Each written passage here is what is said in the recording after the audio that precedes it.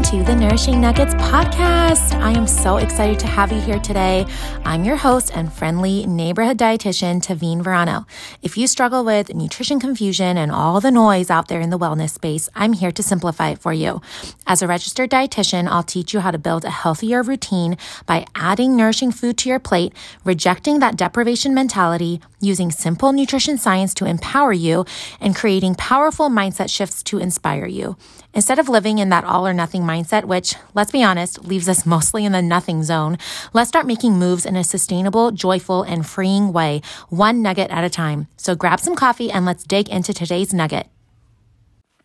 Welcome back to today's episode, and today we are going to be talking about how important routines are for our health. So last week we started a 3-part routine series.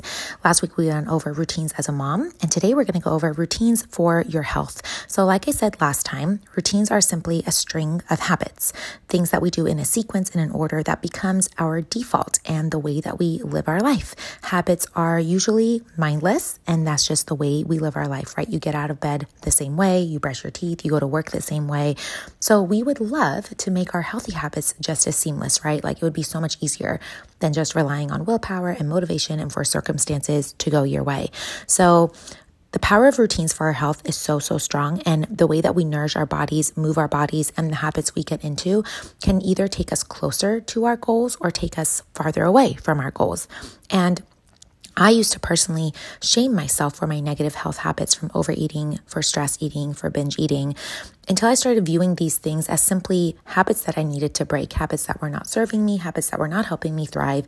And I just needed to replace and rewire my brain. And so a lot of times we will try to just get rid of a bad habit and then not replace it with a better habit. And I just want to, this is just a little side note. You never want to just remove without replacing, because your body and your brain is still going to be looking for something. So a lot of my clients who struggle with, let's say, late night eating, we never just say, don't snack after dinner. We replace what they're typically eating with something a little healthier.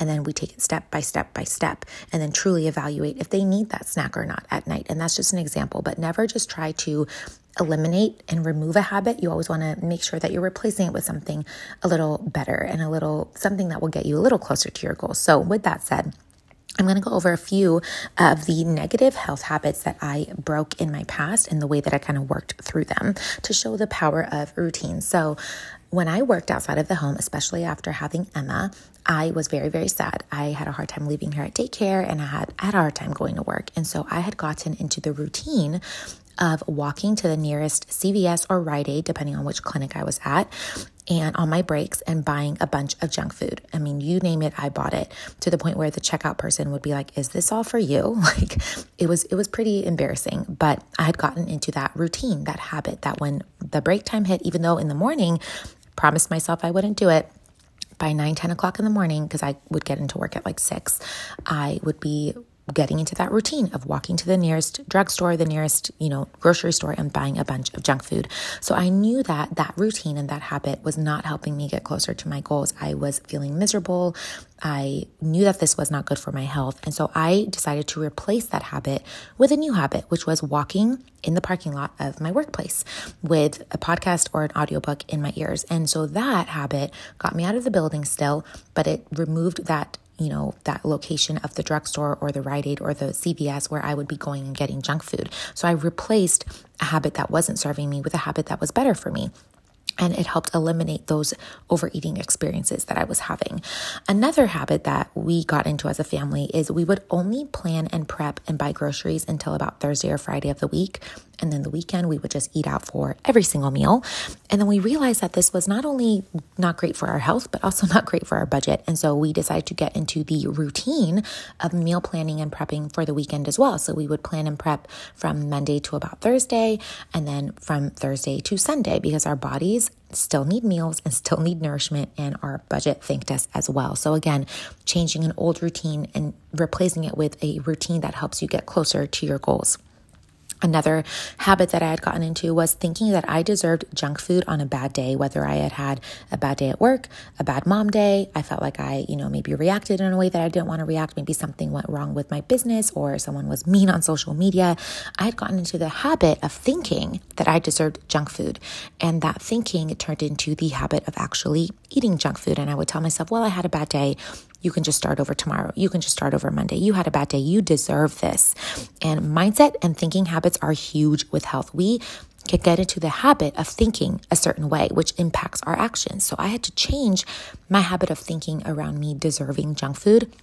And I replaced it with a biblical truth. I had an episode about this a couple episodes ago, and reminded myself that I was made as more than a conqueror in Christ, and that my body is the temple of the Holy Spirit, and that it does not deserve to be treated like a trash can, no matter how bad my day was, right? I should be going to the Lord with that. I should be praying through the bad day, talking to my husband about it, instead of turning to a box of Oreos. And so I had to change the habit of thinking. That's another powerful tool when it comes to the power of routines and habits in your health. Change the way you think, so you change the way you act. A lot of times, if my clients have a chaotic eating experience or they eat something that they don't want to eat, I ask them, what were your thoughts before that happened? How were you thinking? What was going on in your head?